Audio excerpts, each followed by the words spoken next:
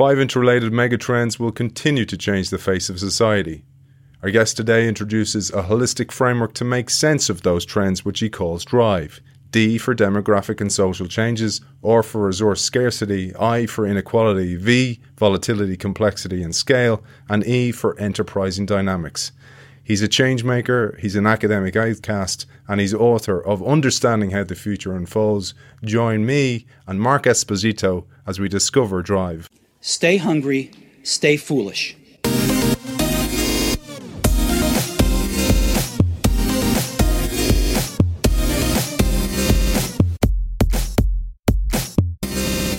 Mark Esposito, welcome to the show. Thanks so much, Aidan. I love being here. It's phenomenal. You've kindly offered a copy for the listeners of the Innovation Show, which I'm very grateful for. So just sign up to the innovationshow.io newsletter and you can be in with a chance to win a copy of Understanding How the Future Unfolds. Let's get into it, Mark, because we have loads to go through. Apart from your great work and apart from what you talk about in this book, I was attracted to something you start the book with, where you and your co-author, Terence, call yourselves outcasts in the academic world. I'd love you to explain that a little bit further. You know, it didn't get any better since we published the book. We're even more outcast now than before. I think we both came from a very traditional academic journey, going through the rankings, the publication, the peer reviews. And this is great. It provides you with a sense of validation of the work you do, but it's quite insufficient to really make a dent. And so we started to feel we have to break loose and we have to make sure we reach out there, people, and make sure we work for the advancement of knowledge that people can use.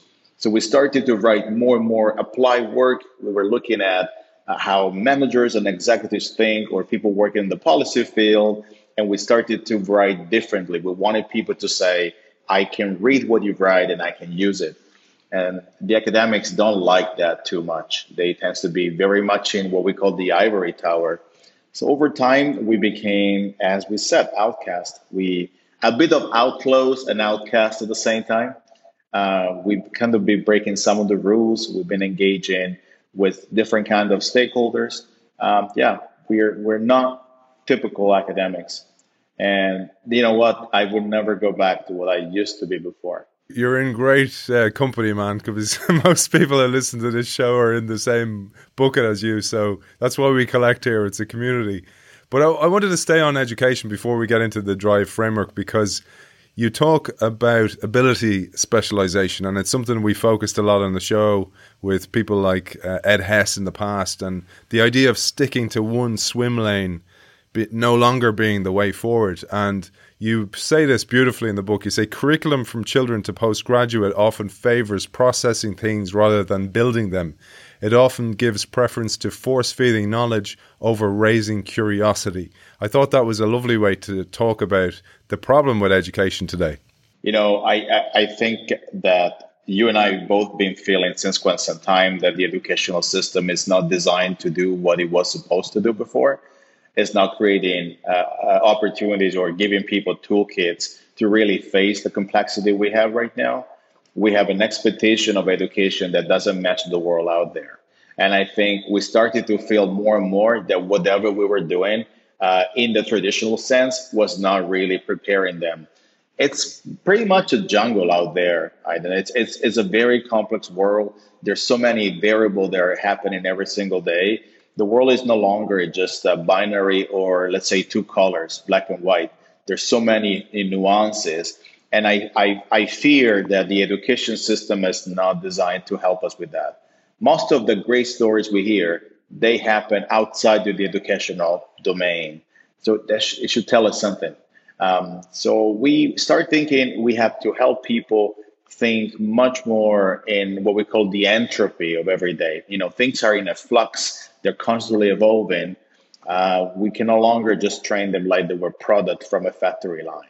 This is why you put this DRIVE framework together, because you want to educate the world, you want to educate business leaders, you want to educate young people up and coming. You talk about all this throughout the DRIVE framework. So let's get into that. But before we do, let's give some context of what you mean by megatrends. I love how you put this. You say megatrends are the undercurrents that drive where we are going. If we were going down a river in a boat, the megatrends would be the currents that carry us along. Macroeconomics is more like the wind, the temperature, or the sky. If the weather is bad, the currents will be affected, just as they would be if the weather is favourable. What carries us from one point to another is the river itself. We like to think of megatrends in the same way. The water in the river is a physical entity. You can reach your hand over the side of the boat and feel it.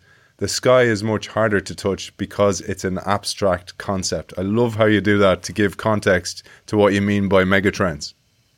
Yeah, so I remember that part, and it's actually nice to hear it again from you, right? I revive a bit of the moments where Terrence and I were writing the book. I think the major benefit of understanding megatrends is to understand that these are large scale trajectories. They're really happening already right now. And so sometimes we have this very distant look at the future, but we don't understand that the future is happening right now as is developing and is becoming this, as again, I think trajectory is what I use the most when I try to explain it. And I guess what we wanted people to understand is that the future is not dissonant from us. It just is like a daily experience of the present that over time becomes a future. So if I understand the stream, mainly the current of the river, I can also understand in which way I want my, let's say, boat to go, or my raft. I can start changing the direction of my to some extent journey. And I also can understand that some of the events that are currently happening, they started in the past and they are designed to continue in the future. So a big question is, what role do I want to play when I understand and I see these trends occurring in front of me? So to tell you in a nutshell, we think of trends or mega trends as the greatest opportunity we have to architecture our future and also to empower us to do something now. Believe it or not, Aiden, the more we wrote about the future, the more we were actually in love with the present and on the opportunity of what we can do right now. And one of the things you talk about, Mark, is the interconnectedness of these megatrends. And you give the example of an auto insurance company which faces multiple challenges in the future, especially as innovation accelerates around autonomous vehicles. And you ask this question, who is responsible for the insurance if the individuals are no longer literally in the driving seat? Is it the car owner, the driver, the software manufacturer, the remote IT operating company? This is the point about these interconnected trends and the questions they pose. Absolutely. I think the connecting the dots or the connection of this, what we call recognizing the white spaces, right? All of these areas that are sometimes not filled with anything, but they have so much meaning. Understanding them really reveals a different unfolding of the future, which is what gave the title to the book. And I think these are questions that can be asked right now. And our ability to provide an answer to those questions is pretty much the kind of future we're going to have. And the reason why this is a very, I think, present part of the work we do is that we sometimes talk to people that would like to have a certain kind of future. And you ask them what kind of future we like to have, and they come up with a story. And then we always ask them, what kind of present do you have? And of course, the present they have and the future they want to have are very different. And I always tell them, why don't you do now what you would like to be your future tomorrow? And I think that that's really the power of connecting information, looking at foresight, configuring things, futuring a little bit more. So again, it's the ability that if we see and understand these trajectories, we can make sense of the reality around us and make proper choices, or at least we can empower decision making to being accountable. I always do this, Mark. I'm sorry for this. I find a little piece in a book and it really intrigues me. And one of the things you talked about, and you kind of glossed over a little bit, but you said it was really important, was a concept that came from a guy called John Overton, and it's called the Overton window. And I just want to share that with our audience because it's something I hadn't heard about before, and I'm sure many wouldn't have heard it. I'd love if you'd share about it. So, it was mainly related to public opinion and how public opinion rapidly changes if the condition in which we have also changes. This is the part of the book where we're, I would say, advocating some geopolitics, mainly because we were talking about the inequalities and the volatility, the scale, and the complexity. And so the Overton window mainly says that you pretty much have two form of polarization: a radical opinion on the left, a radical opinion on the right, and a moderate opinion in the middle.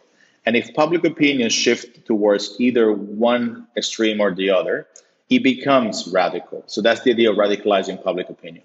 If you have anyone running for office that is able to perceive the Overton window, whenever this person will be able to build a political message that goes in sync with the Overton window, he'll find a lot of momentum, so to say.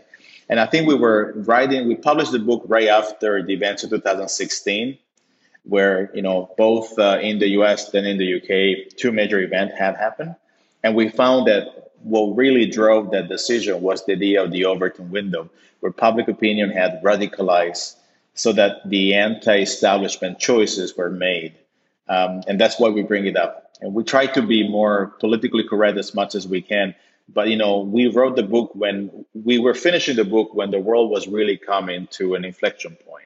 I tell you what, the timing of this book is just incredible. Especially, you talked about the volatility of the world. We'll come back to volatility when we hit V, but the idea of the global pandemic hitting after all this geopolitical landscape that's in turmoil at the moment is just incredible. And this is why the DRIVE framework is so important. But I wanted to share another thing. You talked about falling in love with the present, and you share a concept of present casting as opposed to back casting, forecasting, or even benchmarking. And here you say, we don't spend enough time looking at the present. If something is going to happen in the future, if the seeds of that activity are already taking root today. In the absence of an appropriate existing term, you refer to this practice as present casting. The intention is to bring people's focus to what is happening today. So I think we wanted to play a little bit with the words. We said a lot of emphasis on back casting. We want to see what we did in the past, and we think that the past validates everything. People will ask you from backcasting to forecasting, and we'll try to look at the future as some form of marginal optimization of the present or the past. So we imagine that tomorrow will look a little bit like yesterday with some variation. And then we said, what about right now? What is your sense of immersion in the present? How do you understand that what you do today is much more responsible than what you think tomorrow might look like? And so I think in English, it's easy to play with things like that because you say back, for, and present casting. And here you go, you got a concept. But I think we wanted to say, why don't we do present casting? Why don't we have organizations capable of engaging into present casting? And if in 2017, this was to some extent, I would say aspirational, today with the pandemic, I mean, that's what we do every single day. We can't do future casting anymore because the future might look so different. And the past is so different from what tomorrow will look like that all we have is the decision we're making right now. Almost like we have a determinism in the present right now that we can't run away from. And to some extent, we were lucky with the concept back in time because it became much more viable and real 2020. But that's the nature, I think, of what you said. The book was, I think it was a personal journey for Terence and myself, and it happened to be released at the right time. So sometimes time is a factor of luck, and we can't run away from it. So, Mark, let's dive into the framework and start with D, as you do in the book, demographic and social changes. You start the chapter with a series of questions and you ask what would happen if none of the governments in the world were able to support the multiple and varied needs of social and of senior citizens through social assistance, etc., etc. Because I thought about this deeply, and it's something I think about quite often, that even with technological joblessness through artificial intelligence and through automation, many people will lose roles in the future. And those people who are supporting pensions and the economic systems within countries are the working classes. And if the working classes are getting replaced by automation, the whole system starts to fall down. And you talk about a triangle, and I often think about it as a kind of a Ponzi scheme. And I was writing about this, that it's like a game of musical chairs where if there's less and less jobs and there's more and more joblessness and there's more and more older people because of demographic changes, who's going to be supporting those older people? And and this is where we see the drive framework start to interconnect more and more. That's a great answer to the D, Aiden. And I think what we wanted to say is the following. We are changing our chemistry of what the human DNA used to be. That was organized over a pyramid with the base of the pyramid primarily populated by children. It's now changing. With the exception of the low-income countries, we no longer have more kids than senior around the world. So the pyramid that for so long was almost like an institutional shape is now becoming a very different model, almost like a column or a beehive. And I think the problem we're seeing now is that a society that is transforming so much is equally transforming the algorithm of what being a society is all about. And I fear that we're not talking about this. Sometimes we try to play catch by saying we got to work maybe an extra year, 2 more years, but it's not by playing catch. We have to redesign what the social infrastructure is all about. We have to redesign the ability for us to think about families with children. Fertility rate around the world is dropping. So we have to imagine what will it look like a society in which children will no longer be the larger part of our society. And seniors is another big conversation. What will we do with the part of the population that retires but is no longer productive? But thanks to advancement in healthcare, they tend to live 20, 30, 40 years more, which is great. Life expectancy has increased, but we haven't designed our system to take them into account. So to me, the drive at the D level is this profound conversation about who are we becoming? And that's the example of the current. Population trends are so subtle that you can't see them. You notice something, but they seem to be almost like irrelevant. But we are profoundly changing. I was shocked when I was doing the research that in my lifetime, population doubled. But I didn't have the perception that things were doubling simply because they happen in such micro moments. And this reflection to me is critical. One thing that Terence and I learned in the book is that the strongest predictor of the future is population. We understand population, we clearly understand the future in a much more scientific way. And that's kind of the motivation behind. I was thinking deeply about this because there's a feeling that we're overpopulating the world at the moment. And this is where the data becomes really useful when you start digging at this, because you understand this fertilization rates, etc., and you go deeply into why this is happening. And I'd love if you'd share this, because it's a concept that whenever I talk about this to people and students, for example, they think I'm a conspiracy theorist. And I go, no, the data are teaching us this. The data are telling us this. And I'd love you to share this, Mark. It's exactly what you say. We're becoming older. We're becoming less productive because technology is doing what technology was designed to do. We haven't yet figured out the system in which our life expectancy, our increased degree of automation, and the fact that we're shrinking our families, but we are at the same time adding people to the world population because of the uneven distribution of populations in the world. We're becoming a very different kind of civilization altogether. And I don't find that we are seriously understanding that we used to be working by design, so that we come to life, we go to school, we go to work, we settle down, we go to work, we retire, and we die, right? It was a very linear representation of life. Today, there's so many more elements to that journey that has profoundly changed. And the data is showing that no matter if you're in sub-Saharan Africa, your average age is 15. In the next 15 years, the average age will become 17. Or if you're in Japan, average age is 49. It will become 51 or 52. We're all aging. And a population that is aging will profoundly change the way we are. And I think I love to see more is a true reflection on what is the operating software or organizing principle, actually probably is a better choice of words, that really will define that we can live harmoniously together as a civilization. Otherwise, population will become one of the inequalizer that will drive even more inequality and divisiveness, and immigration and things that are we're not capable of doing. One of the things that I guess 2020 taught to us is that we're really not ready for anything that is systemic or systemic failure. We have no mechanism in place. Part of D is social changes, and one of the huge social changes we're seeing is urbanization. And again, it's a term a lot of us hear thrown around, but we don't actually know what it means, and we don't know how it interrelates with other trends, because urbanization and fertility gaps start to play with each other, and the results are quite intriguing. I'd love if you'd share a bit about this as well, Mark. You know, we're urbanizing at a faster pace than ever before, but not in countries that are already urbanized. You know, the West, North America, and some parts of Asia are already quite, well urbanized.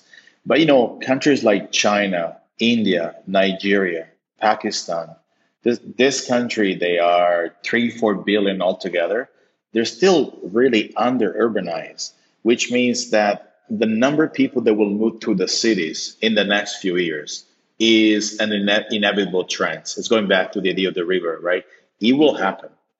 The problem that I see with that is that the resources, the conversation on the climate will continue to exacerbate because this trend is already happening. Countries like China built their GDP on the ability to build cities and people moving in and becoming, consuming society. China is only urbanized by 50%. Imagine urbanizing to 60, 70, 80. How many more people will move into the city? And take India, which is the big promise in terms of, the population, the large population of Earth right now. Well, not now right now, but it will become soon. India is urbanized only by 30%. And you're looking at Nigeria, which now has 200 million people and is expected to become 750 by 2100. They are urbanized than 45%. So I'm just worried that we're not understanding that urbanization is happening because that's where people, especially when they're becoming emerging economies, they try their best chances.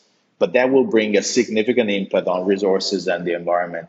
So for me, the conversation on climate and demographics is so intimate, and sometimes we don't see that. There's an interesting one you picked out, Mark, as well, which was, if you think about workers within organizations, and I see this quite a bit, where you have somebody based on their tenure, how long they're in the business, and they hold a position. But they hold that position without continually skilling up and reskilling and unlearning, importantly, as well. They don't do that.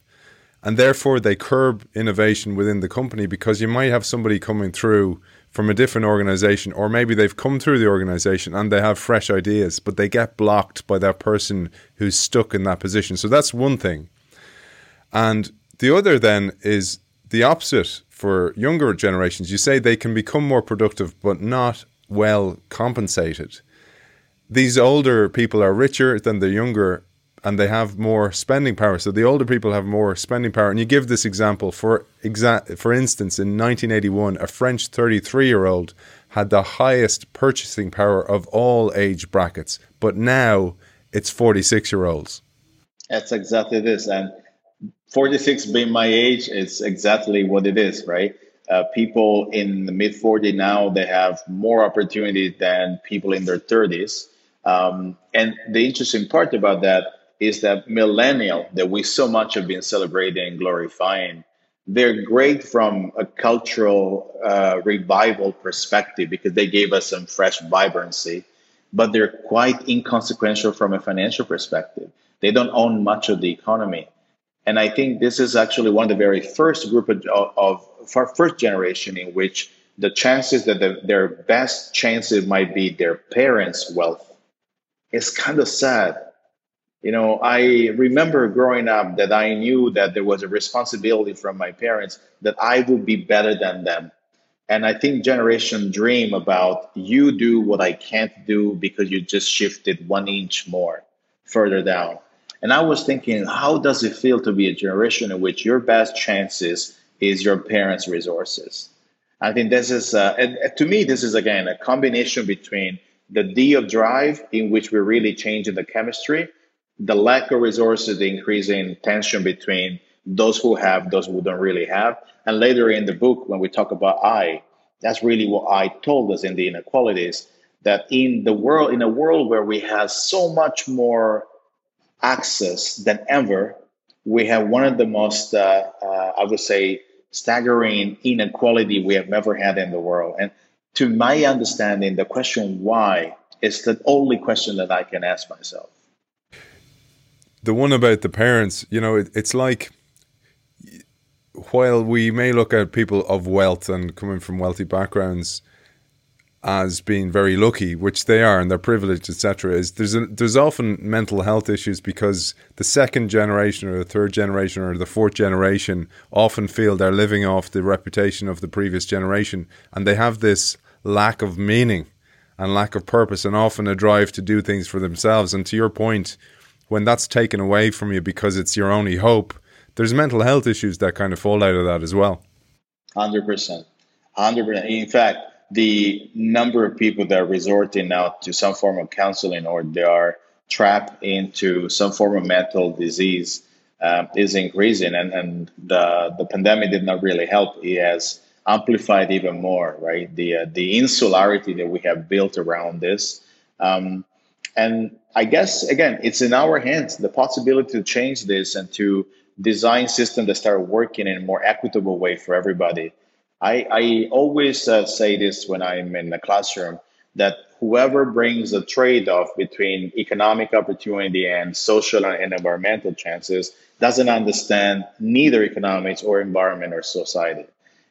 So don't believe in trade-off. We can be a society that are inclusive, in which economic opportunity and social and environmental benefits exist.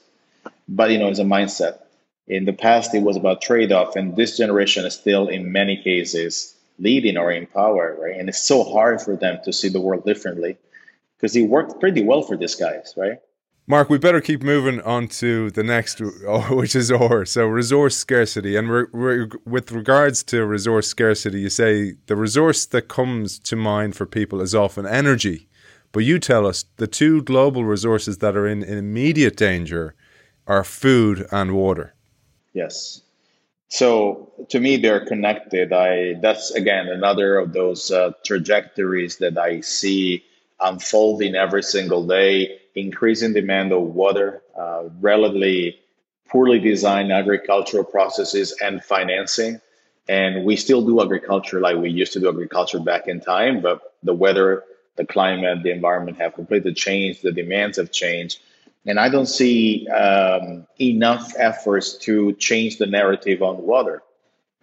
So we should actually start thinking that water will become critical at one point in time, unless we change the way we preserve, conserve, process, recollect, by utilizing any form of technology that we currently have, to make sure we're not necessarily facing a period in history where water will become our problem. So I think water and food are connected. In fact, one of the things that we did in the research started to say, if you want to find a proxy that will tell you that we got a problem with water, if you start noticing that the price of food goes up, you should start wondering what's going on. And one of the answers of that question will be, we might really struggle with access to water, because that's what food needs more and more. And that is one way to talk about it. There are many ways, but that's how we started to really creating the tension between resources and, of course, food, because food scarcity or food insecurity is another of those challenges that are connected to the D, because we are unevenly growing our population, and it's connected to the I. We're not growing it in an equal way. So the inequality will create even more pressure to the system. Interesting on that, it's all in front of our eyes. One thing I wanted to say about the book, because you and Terence really focus on this, where you call out disturbingly honestly so many of these trends that they make for disturbing reading in some ways, but you do it with a positive lens. And I think that's really important, because there's a term called gainsaying. It's when you call things out for the right reasons, and I really feel this. But you also then go, by knowing where things are going by understanding the present, you can take advantage and create opportunities. And one of the ways I wanted to emphasize this was, there's a great quote by famous Canadian hockey player Wayne Gretzky, and it's overused and well worn, and it's basically, he was asked, how did he always know where the ball was, or the puck was going to be? And he said, I skate to where the puck is going, not where it is right now. And a way you bring that to life in the book is that if climate change continues the way it is, for example, by 2080, they reckon that their ski resorts in France will all be melted. One of the ways to understand that is, well, you're already seeing this where French and Italian vineyards are buying land in places like the UK because they know climate change is going to increase. So that's the place now to plant new vines. Yes, absolutely. And as much as I really appreciate the fact that ingenuity is shifting to understand geographies will change, climate will change also, opportunity for agriculture, I also would like at the same time people to say, is there anything we can do right now to recover, repair, reinstate what we currently have? And the answer is we actually have a lot of room for that. We can shift to agricultural technology when we can. We can start using simple technology to save on water and irrigation. I think there are two trends. And then one is the one where I will go and follow the puck, right, where the puck is going, because I understand, right, that the future will nonetheless happen, regardless of what I feel about that. And the other one is that I can empower myself to think right now, where I currently am, what can I do to try to mitigate all of this? And I think a combination of these pull and push factors is really what will save us. Is the ability to say upfront, let's transition some of the resources towards the future. At the same time, let us not discount the present. Let's work right now. To me, eventually they will happen. It's the same concept. It's just that it's applied to a way of hedging the risk in two different ways. And I guess it goes back to maybe the way I feel these days. It's like we're not hedging against anything. We're just taking risk that is not measured.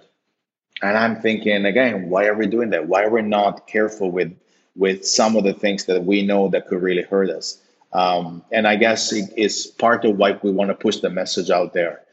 The present is not about disarming you. It's about empowering you right now of what you can do. So it goes back to what we were saying before. Brilliant. And one of the most sobering, in a way, elements is the one right in the middle, which is inequalities. And the structure of inequalities is varied and multi-layered, so it's kind of complex. But the mega trends, as you say, consistently throughout the book all interact, and you cannot talk about inequalities without also talking about demographics, societal changes, social changes, and resources. I'd love if you gave us a bit of context on this one. Yes. So, when we're looking at the transformations, we really looking at multiple domains or vertical transformation. And so clearly, if we were clear on the demographic, which took a large part of our book writing, by the way, it was a large section for us. The resources are, in our way of looking at things, very connected to this trends of more and more people going to the cities, how they will eventually exacerbate resources at the city level. Then we went into the infrastructure of water and say, are we ready for extra demand? So the pipes, the leakage system, the infiltration into the way we are currently processing waste. And that was, another big vertical. Then we went into the management of waste and said, are we capable of managing waste? Well, we aren't, because we think of waste as the end of life cycle rather than reintegrating back. And that's when then we link it to then the more financial perspective or distribution of opportunity through capitals and income. And that's when we go into the inequalities, where we really start looking more and more about the fact, why do we have so many gaps that we're currently seeing emerging more and more? And again, without necessarily having an answer for this, we were merely mapping these gaps. This is why at the very beginning of the book, we were thinking about inequality. And later on, we had to change into inequalities because there were more than one. So just a bit of an example how we were thinking in connecting the different vertical so that we could make sense of it in a way that is almost like a way of telling a narrative, because the future is to some extent connected. The fact that we don't see the different elements is just our own limitation. It's not a limitation of the future. Yeah, and there's so much to comprehend as well. There's so many moving parts, and as you say, because of this volatile world we're living, they're going to get faster as well. So, but one of the things I wanted to bring it back to in the inequality chapter, which was interesting, was we talked about curbing innovation with the aging workforce. But one of the ways that inequality starts is because of that. So, labour laws in the UK and throughout Europe favour older workers. For example, if I run a legacy organisation and I need to launch into redundancies, letting go of older people is going to cost me more money. So decisions are made like that, not, well, if I keep on the younger people, they're going to bring fresher ideas and I'm going to have a fresh blood, fresh wood coming through the system, and they're let go. And then the younger people tend to go for lesser jobs, and therefore the inequalities start. Yes, absolutely. Inequalities is also a generational problem. You can say the fat cats or the baby boomers have a system that works so well for themselves. They were really looking after themselves. The way they designed the system was designed for a specific set of rules and a specific group of people to participate. Now, that system has been extracting so much value that it has shifted the cost to the future generations. That's why younger people have more cost to take into account. And he has internalized the benefit for the older generations. I would say, for me, income inequality is a little bit of a combination between poor government policy that was not designed to really help. It was maybe well-intentioned but not properly executed, and a generational problem of where the concept of growth and value and risk and opportunity in baby boomers, it's so much within the tribe rather than other generation where we're much more collaborative. We tend to look at the societal part, the community. So to me, there's also a conversation about, and this it's not my area, so I did not explore it too much. But culturally, the baby boomer were much more tribal than how millennials are, which were more community driven. And clearly, if you are that way, you're going to think always about looking after your own interest. But in your own interest, it means that the environment is not your interest. It might be somebody else's interest.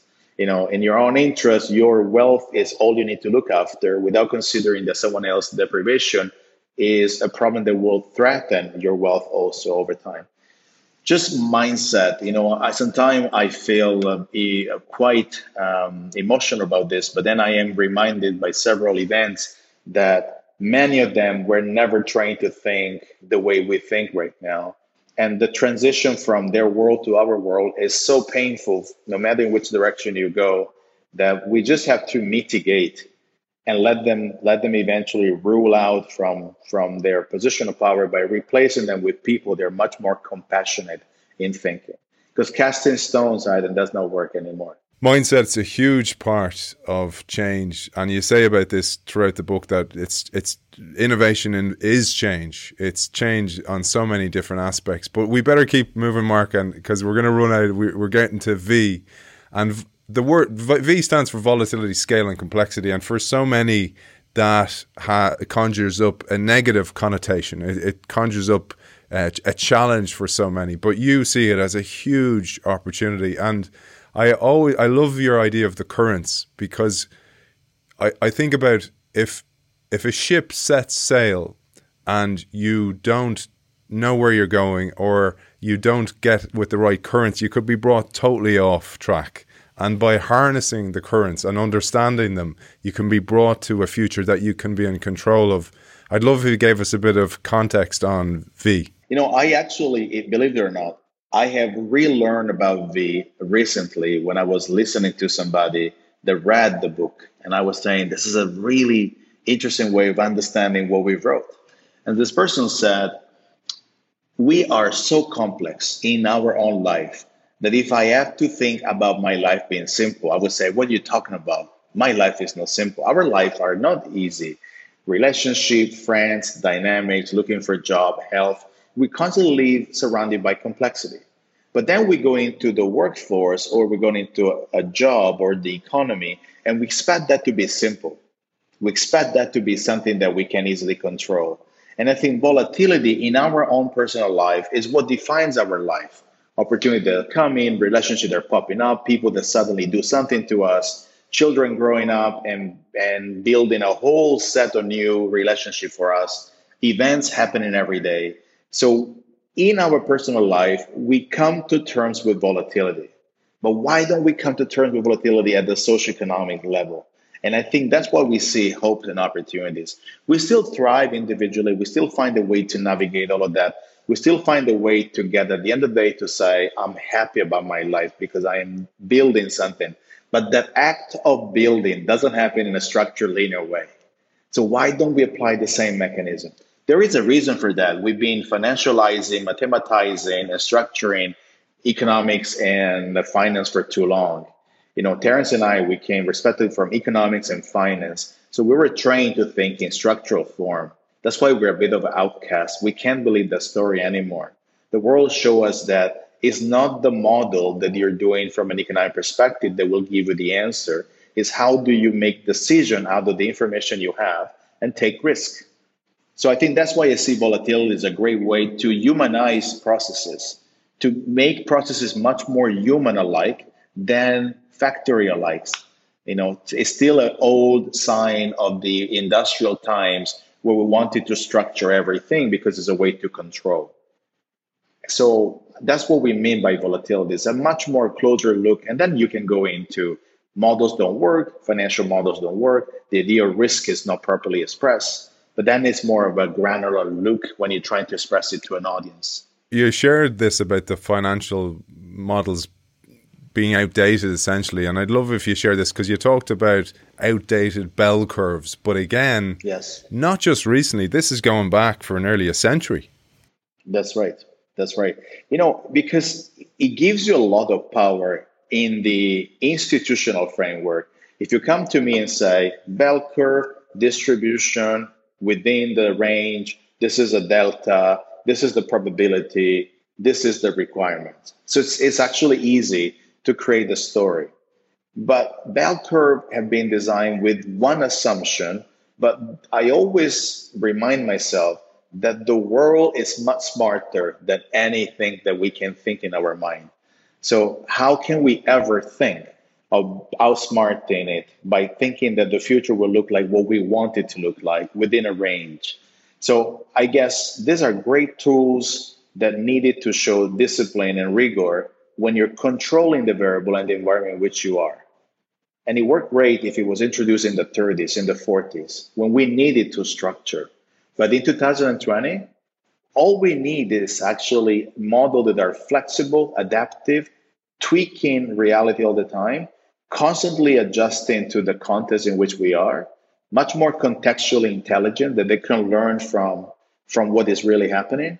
And I think this is why we struggle so much with formulas that we still teach in finance that completely exclude the external environment, like it doesn't exist.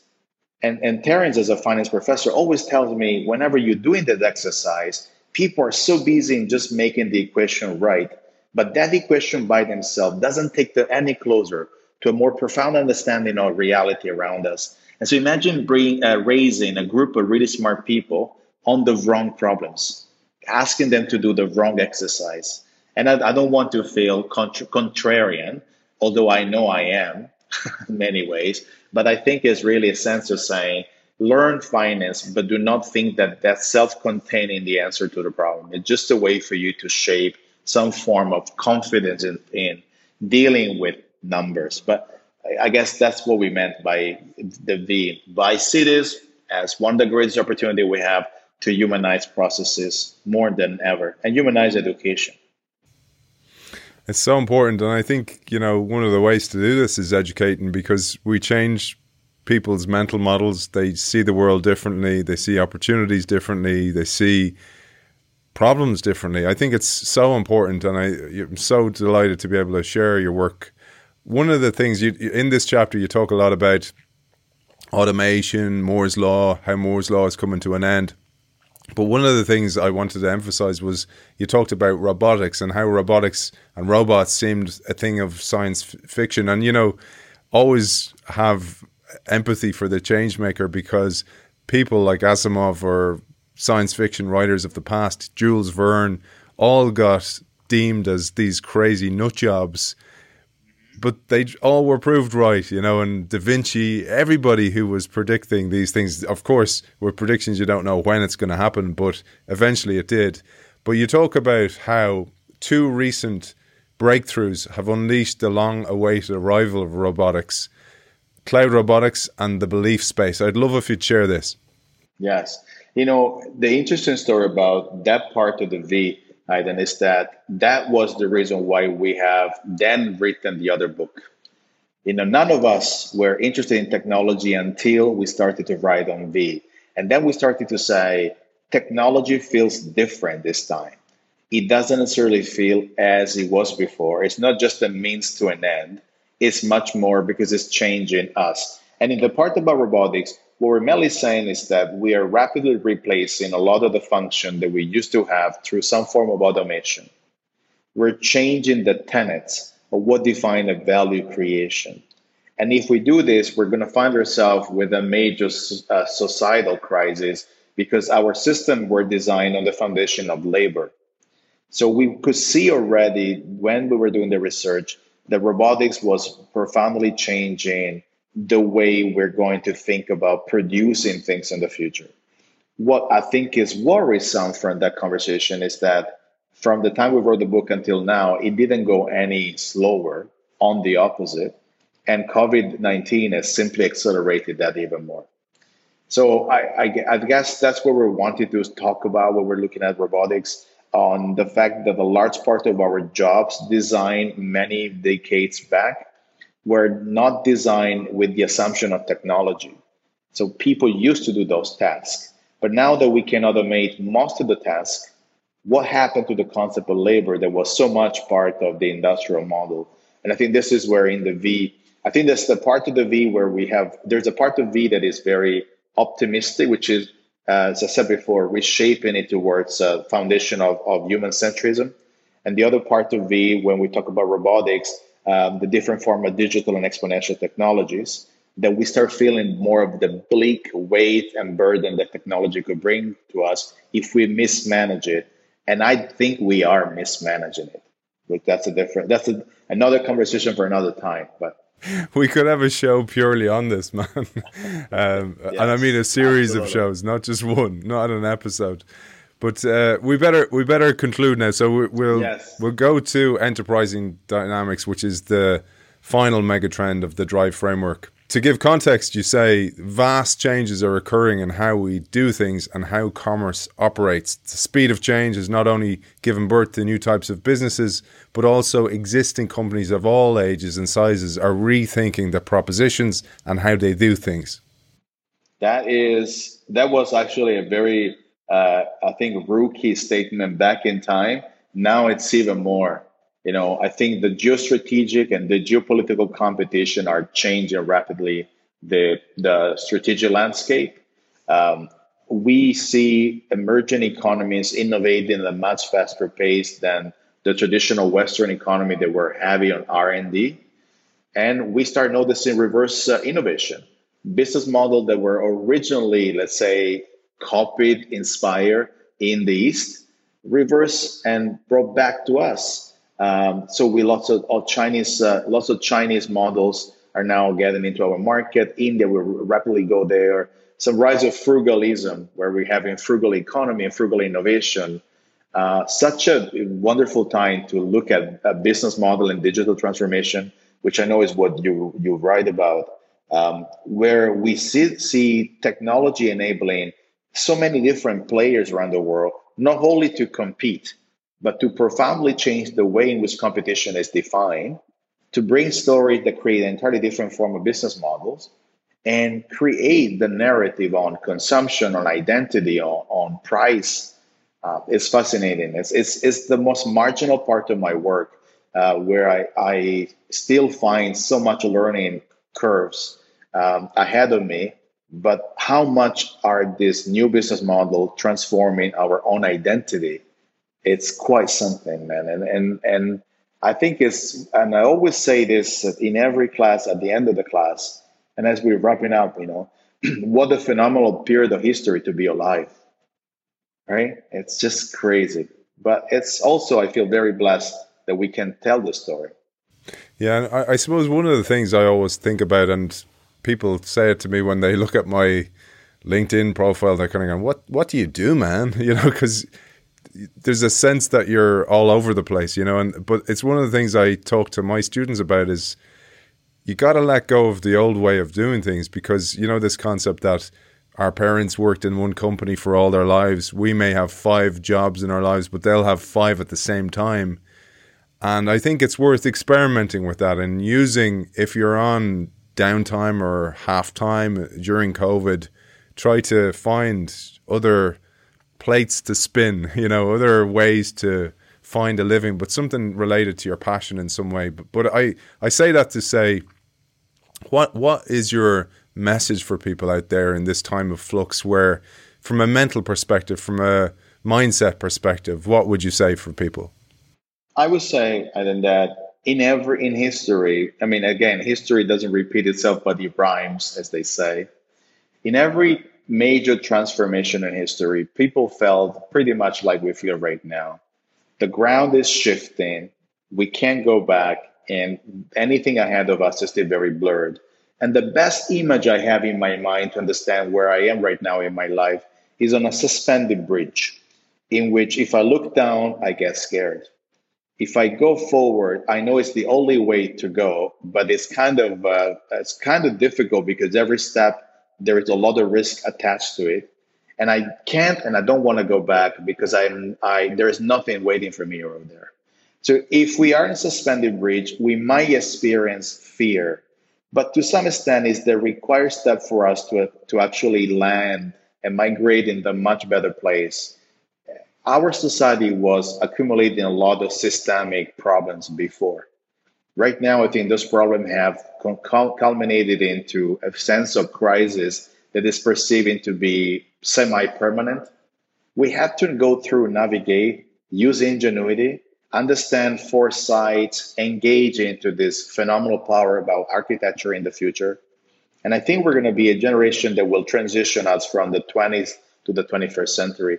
We were chronologically in the 21st century, but we were not culturally in it. I think we're now finally getting culturally in it. But any transformation is actually painful. If there is no pain attached to growth, it's hard to imagine it's a real growth. I see this hopefully one day. That's my real final message. Let's call it post traumatic growth, is how we grew out of this and how we're going to be able to really utilize resources we have. But there's so much energy in the conversation that we had that if people see this as an opportunity to create the same degree of energy wherever they are in conversation and in form of inspiration, in that cultural vibrancy, I think we're really going to be that generation that will embody what we want to become. And I'm very optimistic, man. I mean, there's no day where I don't feel that whatever we'll be able to become will be of a much better way, a journey than what we have been ever thinking of. So that's my message to everybody. We have to be that architecture of the future. We can no longer stand by and look at things happening in front of our eyes because it would be a form of surrendering. We have to actively do it. And I think we're going to be able to do that. And the more Mark Espositos in the world out there spreading the message, the better. So where can people find you, Mark? Find out more about the books, your courses, your writing. Where can they find you? Amazon is where you have my books. LinkedIn, I do a lot of my work there, and I think it's easy for everybody to follow the work I do. And I will say that I have a website, which is mark-esposito.com, that I use just to select. I would say showcase some of the work I have done, but it's easy to follow the work I do. The question is whether people want to engage with it and see whether they want to be part of it as well, which I think is what I'm looking forward the most. And I look forward to people getting in touch as on the offset of this conversation. And listen, I have to tell you, this is really cool, man. I mean, what you're doing and the fact that you're building these places where we feel comfortable in expressing hope and optimism for the future. It's exactly what we need to create. So I'm really thankful that you brought me to the show. Thankful to my friend Alessandro, who made the original introduction, and you have covered his work on Clever. And you know what? I can only wait for the next email of yours to say, let's do another one. Well, the good news is there's a copy of this bad boy up for grabs if you sign up to the innovationshot.io newsletter. But also, we are going to cover the AI Republic, because I know you actually decided which book we're going to cover through a survey, and narrowly understanding how the future unfolds won that race. Right. So, Mark, it's been an absolute pleasure. Author of Understanding How the Future Unfolds, Using Drive to Harness the Power of Today's Megatrends. Mark Esposito, thank you for joining us. Thank you so much for the Innovation Show. It's too much fun. What should I do now? Nothing will match this.